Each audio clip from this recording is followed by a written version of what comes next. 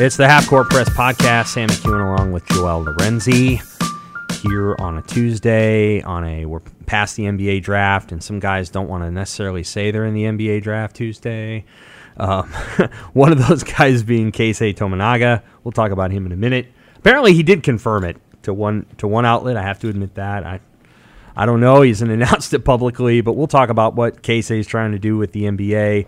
We'll also talk about the Creighton guys in the NBA draft. We know for sure that Trey Alexander's in the NBA draft, and Arthur Kaluma's in the NBA draft. Yep. And we don't know. We think that Ryan Kalkbrenner is going to test the NBA draft waters. Creighton signed a new player that no one, I think, expected to sign. So that was new. And Creighton's former point guard signed with a new team last week. Right? Yeah. That was like one of the number one stories on our website all week. Was where Ryan Hemard went. Yeah, I think it was the end of last week. It wasn't even super long ago. It's just the days they kind of smushed together. Yeah, with all the news and like my life is BSG and ASG before spring game and after spring game. So I want to remind everybody to subscribe to the Omaha World Herald. You get 26 weeks for $1. If you do that today, which today is April, what is today? April 24th. If you were to do that today, you take 4/24/23 and you add 6 to the 4, and you get all the way through October. You're going to get through half of the Nebraska football season, and we know some of these Creighton basketball fans like Nebraska football. You'll get almost all of Joel's preseason stuff for the Creighton basketball team. You'll get the full Creighton volleyball season. You'll get a whole bunch of fun stuff. So subscribe to the Omaha World Herald. Go to omaha.com/subscribe and start your online deal today. Okay, Joel, lots of things happening in the Creighton basketball world. We will start with what we know. Trey Alexander goes to the NBA draft, and Arthur Kaluma goes to the NBA draft. Both of them announced that on social media. Both of them have chosen to retain their immediate eligibility. How likely is it that both of them will return to college, A, and B, return to Creighton? Yeah, and this is neither of these are a surprise, right? Based on the stuff we've been talking about for weeks, with Kaluma probably even dating back to in season. I mean, Kaluma, I think the general expectation was that he's going to try his hand at the draft. Whether or not he'd stay there past the deadline, I think is what was up for debate previous to this past week or recent weeks, and now, I mean, the general sense I've been talking about that I've had for weeks is that he'll stay there. It just feels like, I don't know. I mean, I said this on another show today, but Mac's idea of Kaluma and Kaluma's idea of himself are different, and I think Mac allowed Kaluma maybe the space in Maui to rock out and do some of the on-ball stuff that he thought he saw in himself. And this wasn't anything he thought of out of thin air. I mean, he did a lot of it in Afro basket and whatnot over the summer, so he felt he could be an on-ball creator, add that wrinkle should, a possession break down. And didn't turn out that way. And eventually Mac was like, okay, this is the player you got to be for us to win. Kaluma did it. It maybe kind of unraveled toward the end of the year, and you saw some of that frustration on court. And now I think it's reached a point where, I don't know, I think Kaluma sees himself as that kind of player still that he wants to be. But I just don't know if Creighton is the place that can be. I think, I get the feeling he'll stay in the draft. If you look at, based on, John Fanta's reporting and, the quote he got from Kaluma's agent, it was like the draft took priority. It was just like, oh, yeah, he will. He'll keep his eligibility because why not? We need that in our back pocket. But the priority is the draft. I think those were close to the words that were said. So you got to expect by now for Kaluma to probably sit in the draft. I think the pro basketball period will probably just work in his favor, the spacing, the schemes, whatever, for what he wants to do. And maybe there'll be a development team. If he has to fight his way through the G League, there will be a team that will give him the on-ball reps that he would probably desire. But in college, I don't know how many teams you'll get like that based on, the kind of systems you'll see in college. I just don't know what better place there might be than Creighton. Now, I'm not ruling out a return to Creighton, but I think if I put on that Doctor Strange cape, like I always do, it'll be 5 out of probably 100 realities. It's just a bridge between Kaluma and Mac, I think that probably would have to be built. Yes, it is. The bridge has to be gapped, and otherwise, I don't think a return is likely. I think he just wants to try his hand at the pros already. That's just my guess. In his mind's eye, what is his comp in the NBA? Like, who would I visualize himself as? I think the comps that to start the year were like a OG Anunoby, like a 3-and-D wing, that can maybe not be a dependable creator per se. I think that would be the ultimate ceiling, but like maybe a guy that could add a wrinkle with, a creative dribble drive here and there that could at least put the ball on the floor and get to his own shot sometimes as a wrinkle in the offense, but mostly defend multiple positions and knock down shots at a, sustainable rate. And I think at least you didn't say Jimmy Butler. Well, yeah, no, but well, I'm just saying, like, the person I thought that came to my mind is, well, he thinks he could be Jimmy Butler. Well, I think who's one of the 5 best players in the NBA. I think he probably feels. I think he probably feels like he could be one of those creative scoring wings. He probably thinks he's Paul George, really. Oh yeah. But I think OG is what the most realistic comp was to start the year. It kind of unraveled because OG obviously was in that race early season for Defensive Player of the Year based on how elite of a wing defender he is, and while Kaluma was one of the better defenders on the team, just wasn't the most consistent. When he was locked in, he was really good, but the focus I don't think was always there, and the 3-ball is something that he's still working on very much to perfect. He hit some big shots. I think maybe a couple in the tournament, and he had his moments like at St. John's where he hit the 3 straight threes to basically win that game himself. But it wasn't always there. The numbers aren't. They don't jump off the page. I think the summer he needed to have last year was derailed by injury to maybe jumpstart the progress. You on wrote his about jumper. that, yeah. And so he's still behind on that.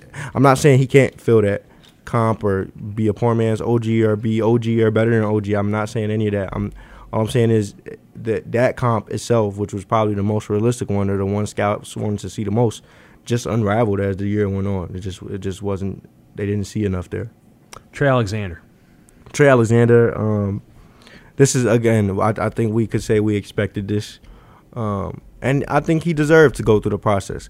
A lot of these guys that are going through the process for the first time, maybe they're doing it just to legitimately see where they stand, even though they know they probably shouldn't be in the process. I'm probably thinking of Tominaga probably doesn't belong in the process but wants to see his progress. There are players all across the nation that don't belong in the process but are probably trying their hand. But I think Trey Alexander is in that middle ground where he definitely deserves to see, that litmus test, because he's not a guy for this year. I think that's the general belief. But he's a guy for next year. This is a guy with a legitimate shot if he has that kind of year, the kind of year that I think Creighton's trying to have him, be in position to have. He could be a first rounder. I mean, you look at the measurements and some of the flashes. He's oddly similar to Kobe Buffkin, I think, at Michigan, and that's a guy who's being projected first round now. And so the pathway is there. So this is a guy that, trying the process now really makes sense. Like same thing with Baylor Scheimer, I think, last year. Even though it probably would have made more sense this year, last year in his thinking, he probably wasn't thinking about returning for a 5th year, so he wanted to have that progress report. But Trey, right now, it just makes all the sense in the world to see where you are and just how close you are to that, breaking into that mode. NBA draft room, which is not perfect, obviously, projects Trey as a 35th pick next year.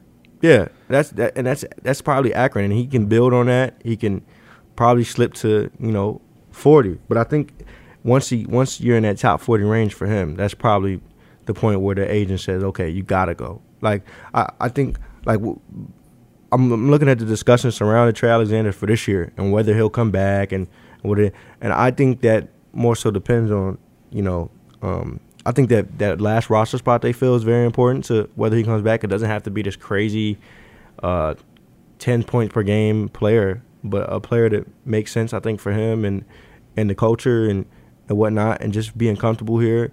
And there are probably other things they're obviously sweating over there. I think they want to make him comfortable because this is a guy it seems like now they're building around. It's a guy they're giving the keys to.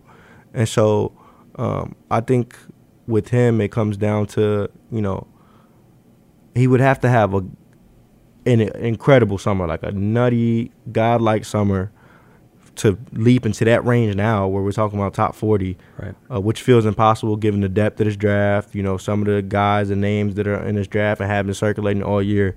It feels impossible to leap into that from where he stands now, or virtually impossible.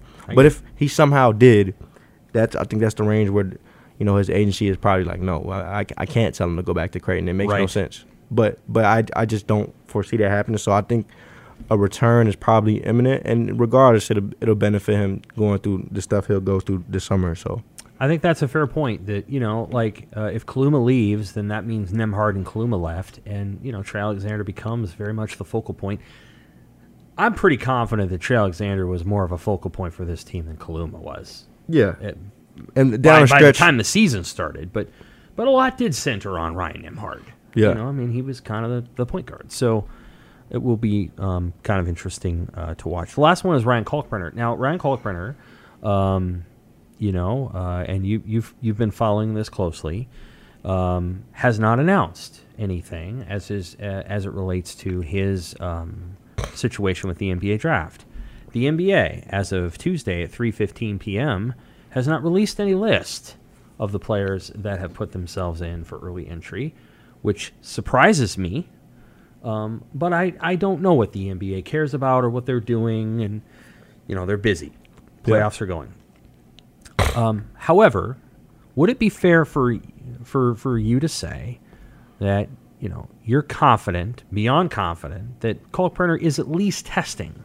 Yes. And why would he be doing that? And what do you think is happening there? I think it's fair to assume. I think why we haven't heard anything and why people are still, because I think people have a good idea, like it would make sense for him to be in the process, so they're kind of assuming that he is, even without an announcement, because he's just not he's not a guy for social media.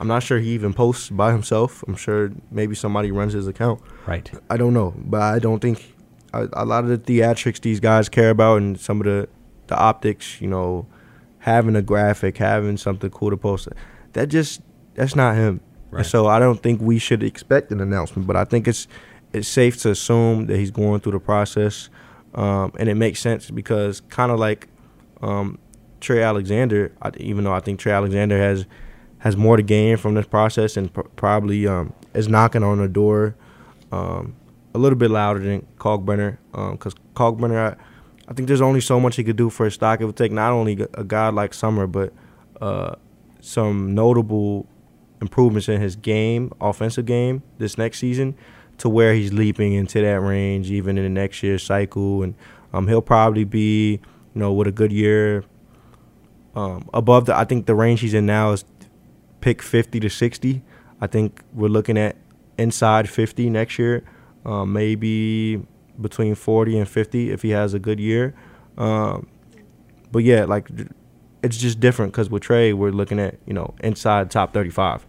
So it's different dynamics there, but it still makes all the sense in the world for Kalkbrenner to do this for the first time and see where he is after winning his second straight, Big East Defensive Player of the Year, reaching the Elite Eight, anchoring his team. I mean, he was the walking defense for this team, one of the final 8 teams standing in the country. And so it just makes all the sense in the world to see. And I think because this next season, his senior year, is so pivotal to, taking that next leap and where you're projected in next year's draft, it's important to get feedback and see what you should be working on and be working out around guys that are, in similar positions as you, whether that's projected in your same draft range this year or projected to have your same trajectory next year, whatever. Just knowing, hey, do I got to add the 3? What do I have to work on in the post? Do I have to add this? What has to change about my movement, my fluidity, whatever? It's beneficial. Shooting and passing is probably, those are 2 areas where you would have to get better. Yeah, and honestly, I mean, I asked about this back in New York in Media Day. I would like to see Kalkbrenner, and this is probably a whole different discussion. I would like to see Kalkbrenner maybe become a short roll threat, because that's the popular thing you see now. That the Warriors have been doing that for years, but now you're seeing Sabonis and the way they use him as a playmaker hub. I think Oso at the college level does a great job of becoming a playmaker hub. Not saying Kalkbrenner has to be that. Obviously, he's one of top 3 defenders in college basketball. But it would be a good wrinkle to add if he wanted to, and of course the jumper. I think people in that department believe in his jumper and that it could be something someday. And I think he even does. But it's just it takes. Well, he's got to shoot it then. Yeah, to shoot it. Like his jump in an open gym, shooting by himself, it goes in. Yeah. It's just it takes a lot to load up. There are things he would need to work on, but the jumper is not far fetched, and so I think he'll hear probably some of those things. He probably needs to bulk up on his frame. They'll probably tell him that.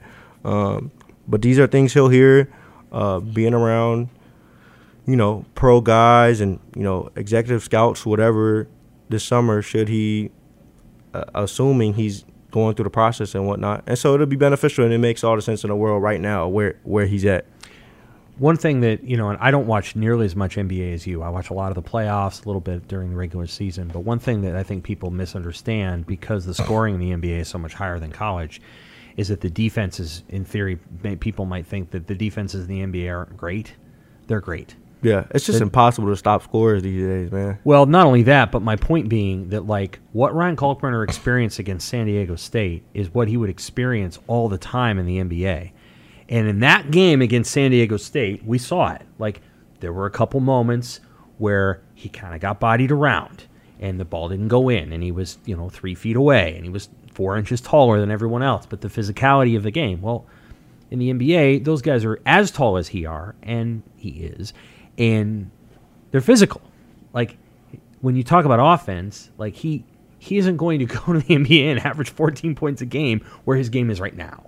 Yeah. He might not even average, I don't want to be critical, but he wouldn't average that. Yeah. He would average less because he doesn't have a shot. And, so there's just things about his game that would have to get better. Yeah, and granted, a lot of his stock is dependent on who he is as a defender, how easy it will probably be to plug him in right now as a drop big, even though there's great scorers in the NBA too. Yeah, because you're seeing drop still in the playoffs. Embiid drops, other players drop.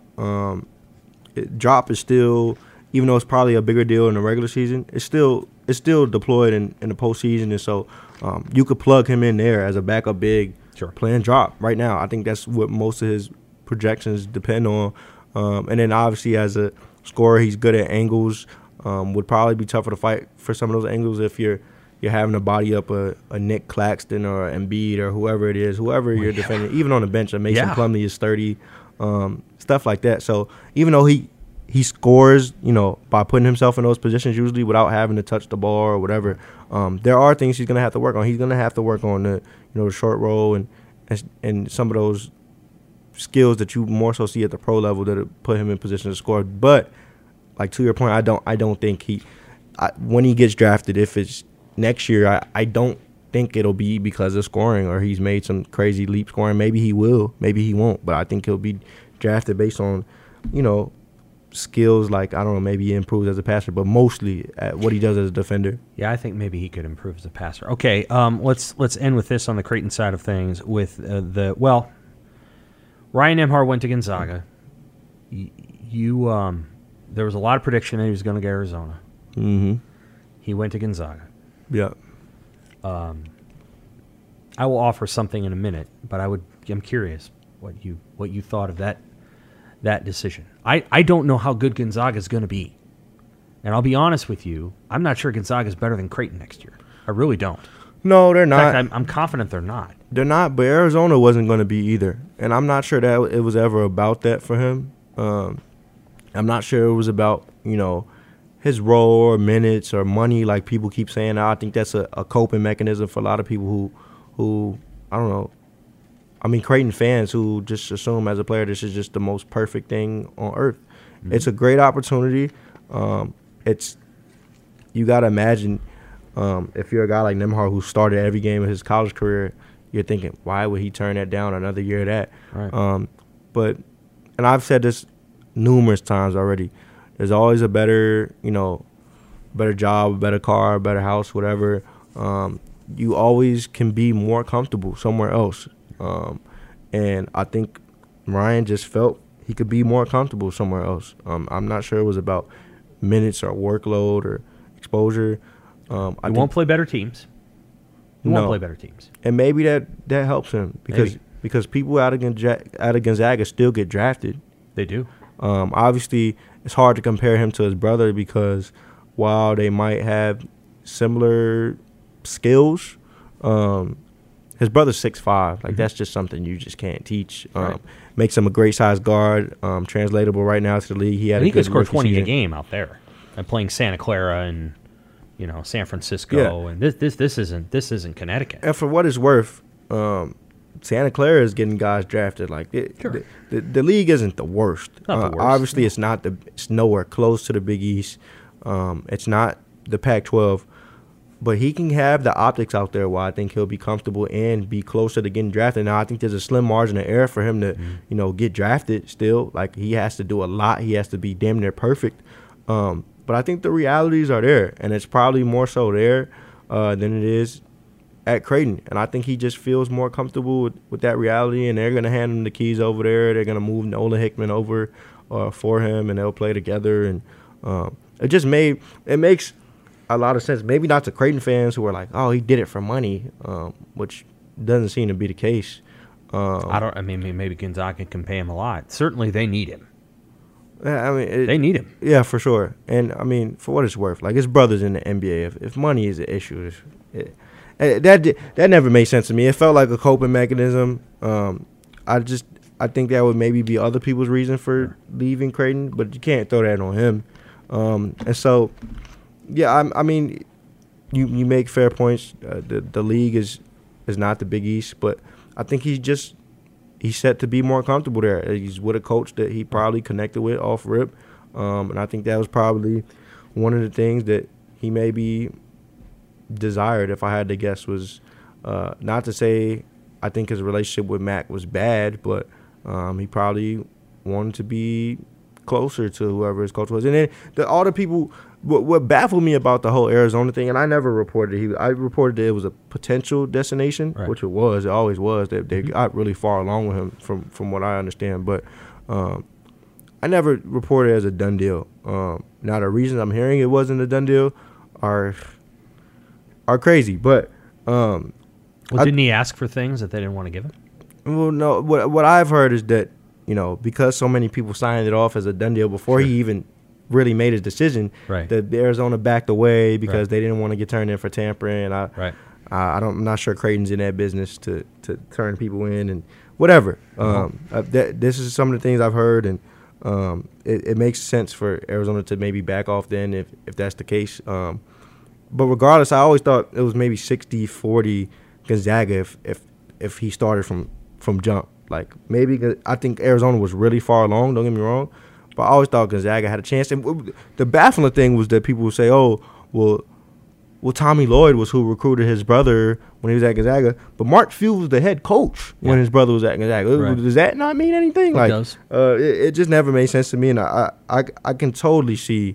I was not surprised at all when he committed to Gonzaga. Now, there were some other schools on his list that would have been interesting for Creighton's schedule this next year. Alabama was on that list. That would have been fun. But Gonzaga always made sense. Latrell instead. I did see that, yeah. Latrell had a hype video about Bama before he We should know. Hype videos are more valuable than crystal balls. When a guy puts out a hype video, he likes the school quite a bit. I'm not sure. You know what? I don't think I'll have a hype video rant. I don't think I'm mad at hype videos. No, why would you be? I think I'm mad. He put it out. I think I'm mad if you have multiple hype videos before you commit somewhere. You're doing a hype video for every school. Like, who's having time for that? Come on. That's a good But his hype video, I'm not mad at, and yeah, he ended up going there, so it worked out. In college football recruiting about 10 years ago, everybody was making a 4-minute movie back then. And there were a couple guys that committed to different schools, and so they would make 3 or 4, and we would call them the trilogy. Anyway, let's talk a little bit briefly about the new signee. Why did Creighton add him? Yeah, I think they just happened to be. So Sterling Knox is who we're talking about. He was a previously unsigned senior. Obviously, I don't think there's much school left for the 2023 guys. So he was well on his way to graduating unsigned. I think one of his offers, I'm not sure what all his offers were, but I know San Francisco offered him. And this is a guy that's a 3-star. He's maybe top 50 at his position in recruiting ranks. Doesn't have a big recruiting profile. He's 6'6", roughly. I mean, his Twitter says 6'7". I don't know if that's true. You know, guys like to stretch that. But he's 6'6", got good measurements. I think they see similar measurements from him to Trey Alexander, and he's a good wing. You know, I think the skill set, you see some of the highlights and some of the stuff from, you know, that showcase, the Iverson showcase, whatever it was. There are flashes there. There are flashes there of a guy, while he could be a project, it seems he'll be a project. There are flashes there of a player that, you know, Creighton is comfortable building with and you know, putting effort into. And now he probably wouldn't play. I can almost be certain he wouldn't play this year, but it's a guy that they feel can maybe better their practice situation. And it's a guy that, I mean, if his offers were San Francisco and Cole, it's a guy that probably leaped on the opportunity because it's a great opportunity, but a project nevertheless out of the Vegas area, and I think it's a guy that you know, Creighton isn't too mad at that he chose Creighton. That's the thing, is that, like, basketball teams have just enough room to put a guy on a roster who you're like, well, maybe. Yeah. And that's kind of this is a guy that could turn out to be pretty darn good. You just don't know. Chances are maybe he isn't that. You know, they've had a couple of guys transfer here in the last however many weeks. So This happens. It's not uncommon. In the football world, it would be adding another offensive lineman late in the class. You're not really sure if that lineman's going to pan out, but you always want shooters. Yeah. So I think that's what this is. I think what made it more interesting was that he did fill up one of their last two open scholarships at the time. We don't know what'll happen with, you know, Kaluma or whoever. But at the time, he filled up one of their two open scholarships, and obviously this is a team I think that's still trying to bolster his bench. I think they know that they can't have another year with Farabello as their sixth man. It's just a lot of weight on him. Yeah. And so they're probably trying to get another combo guard or a wing to rival him. I got the sense that Kaluma's not coming back to the Creighton. Sure. And so that'll open up another scholarship. Put good luck on the Twitter. Yeah, sure. And so yeah, they could be looking at another open scholarship, but it's just interesting timing. And then his teammate committed as a walk-on like the next day, and people were like, "Oh my gosh, is that the last scholarship?" Like, had people in a frenzy. It's just interesting timing of it. So I think there's a relationship between those two guys coming here, especially if walk-ons get NIL, and Kaluma, whatever that was on Sunday. Don't you think there's something to that? Like, they feel like another scholarship came open and they could afford to add this guy. Do you think that? You know what I'm saying? Sure. Like the whole thing with Kaluma, and then the tweet from Mac. Good luck. Like, that was. Well, to be fair, I think Mac did good luck to. Did he do it for Trey? Yeah. Oh, okay. I didn't see that one.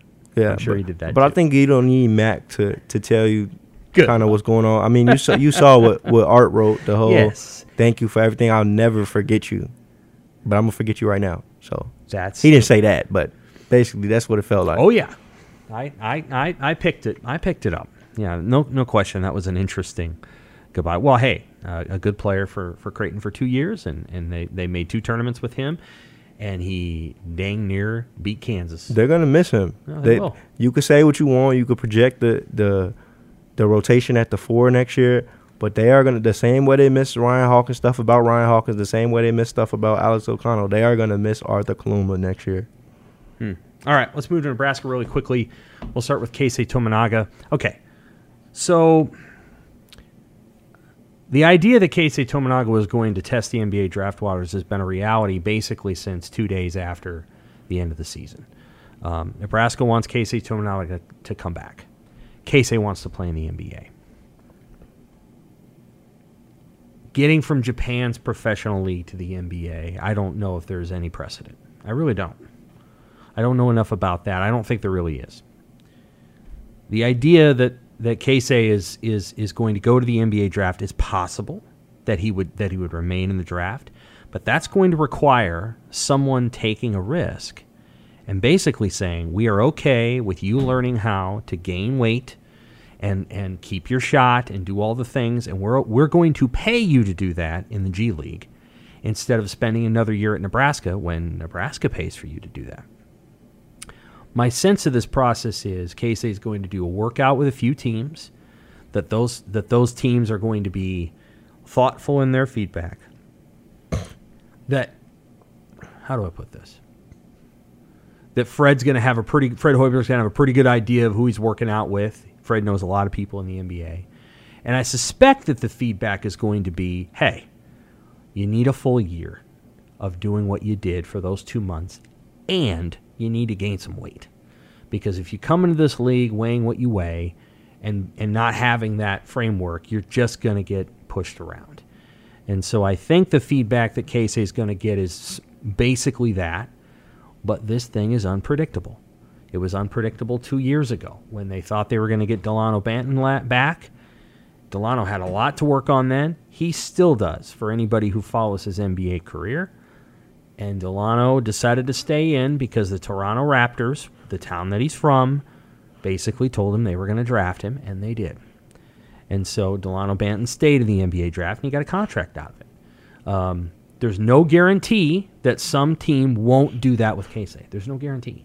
And if they did that, then he would stay in. But the likelihood of him staying in is very low, and the likelihood of him coming back to Nebraska is very high. So I think he's going, that's the way that that's the way it's been understood. It's not one of these, hey, everybody, I'm going to the NBA draft, and I love everybody, and like there's tiers, right? Like there's the guy that goes to the NBA draft, and he's going to the NBA draft because he's going to be picked in the NBA draft. Who's the highest rated college player? Brandon Miller? Brandon Miller, yeah. Okay. Brandon Miller goes to the NBA draft. It's, thanks, everybody. I'm Grady Dick. Thanks, everyone. I'm going to the NBA draft. Thank you. Then there's that second level player where it's like, I'm entering my name in the NBA draft. And boy, I mean, it might just come back roses. You never know. Like, and that's kind of where Kaluma's at, or maybe even Trey. And then you have whatever this thing that Casey is. It's like, well, I want to work out with NBA teams in order to see where I'm at. And in order to do that, I'm going to have to enter the NBA draft. Right. And so I think that's kind of where he's at. Now, Nebraska's been burned by this, Joel, over many times. 7 years ago, Andrew White entered his name in the NBA draft, retained his eligibility, went to the NBA combine, got all the feedback, decided after he got the feedback that he needed to leave Nebraska, which he did, and transferred to Syracuse. It was an all-time burn. He was a good player, too, at least for Nebraska. Then there was the Banton deal, right? And that burned Nebraska, too. They did not expect him to go. They weren't unhappy that he went, but they didn't expect him to go. And then there was one more that people aren't always aware of, Isaiah Roby, who was basically advised, if you come back, boy, is this going to be a great system for you. You fit Fred Hoiberg's system to a T. We think you can be George Niang in this offense. And he left. And he went to the NBA, and now he's kind of in between. Well, I don't know. He's on somebody's roster for the playoffs. He gets contracts. Yeah, right. I don't remember who he last played with, but he didn't develop very much. He didn't develop quite enough as an offensive player. So Nebraska's been burned 3 times already by this in the last 8 years. So we will see if this happens. Most teams have not gotten burned quite the way that Nebraska has by this process. Casey would probably be the biggest blow. Maybe Andrew White was. It'd be a big blow. They obviously don't necessarily have a ton of shooters. On the transfer portal front, Hunter Salas visited Nebraska this weekend. He went to the spring game. Alongside Hunter Salas at the spring game was Bryce McGowens, who just finished his first NBA season. Well, I really applaud Bryce for having enough loyalty to Nebraska and Hoiberg to come. Basically, Bryce was there to help. He was there to have a conversation. Bryce and Hunter came out in the same recruiting class. Hunter was, I think in 2 of the 3 services, Hunter was ranked ahead of Bryce. Hunter was a more advanced player coming out of high school, according to almost everyone, than Bryce was. He goes to Gonzaga. He didn't play much. Well, he played, but you know the story. Bryce comes to Nebraska. Bryce plays a lot. Now, they didn't win any games. They went 10-21. But Bryce got plenty of time. He got his, yeah. He did. Now, Bryce, to his credit, is paying Nebraska back for that. I think he's back there to say, hey, listen, whatever you experienced at Gonzaga, here's what I experienced at Nebraska, and here's what Nebraska did for me, and here's what Nebraska can maybe do for you. And if you think to yourself, well, I mean, Bryce McGowens averaged 18 points as a freshman, and Hunter averaged 4. Well, let's be clear that Bryce McGowan's was about a 27% three-point shooter. He wasn't a great shooter. Hunter's about a 27% three-point shooter. He's not a great shooter. Their offensive games are similar. Defensively, I think there's a feeling that Salas is a better defender than Bryce. Bryce wasn't always a willing defender. So I think the conversation that they're having is, what if we're able to put all of this time and love and care into developing you in ways that Gonzaga didn't because they had other guys, and we let you be the point guard? He wasn't really a point guard in high school. He wasn't really the point guard at Gonzaga because they had Andrew, and then who was the guy they had this year? Nolan. Yeah. Hickman. So they missed on a couple other point guards. So now he's kind of the point guard target. And it's risky because, he hasn't necessarily played that position a ton, but that's where things stand. They really want to get him. He went to Wake Forest last week too. Wake Forest is pitching something pretty good, but also slightly different. And then there's a feeling, a wait-and-see feeling with Nebraska of like, is this kid is he going to go on more visits? I think Arizona was interested, but I think ultimately Salas said no. Because I don't know that the role there was going to be, what it could be at Nebraska. So it's Nebraska and Wake Forest, and does he set another visit? They thought they were in great shape with Latrell Wrightsell, and then Latrell Wrightsell made more visits. I think there was a feeling that if he didn't commit to Alabama, he was going to go to Arizona because he was going to visit there next, and he didn't. He didn't get there. He went to Alabama. They felt okay about, I think, Javian McCollum, but McCollum picked OU. Mm-hmm. And, more power to him. I think that's an interesting choice, and I understood. So now Nebraska's down to Hunter Salas. And if Hunter doesn't pick Nebraska, I think it's kind of a drawing board situation. Like, they've got names in the back of their mind, but they don't know exactly who it would be because maybe some of those guys aren't in the portal yet. And the portal closes, May 11th? I think May 11th. I'm the wrong person to ask about deadlines. Basketball. I think so, yeah. So that's where it stands. Josiah Alec also made a visit. He would be a 4 for Nebraska. If he joins a team, I think the writing would be on the wall a little bit for maybe some of the other guys there. But Josiah, everybody knows what he is. He's a physical, tough, smart player. Already has a degree. Really sharp kid. Knows what he wants to do on the court. Makes plays. Not great offensively. Doesn't probably need to be for this team. They'll have some offense. I do think Alec will be between Nebraska and San Diego State.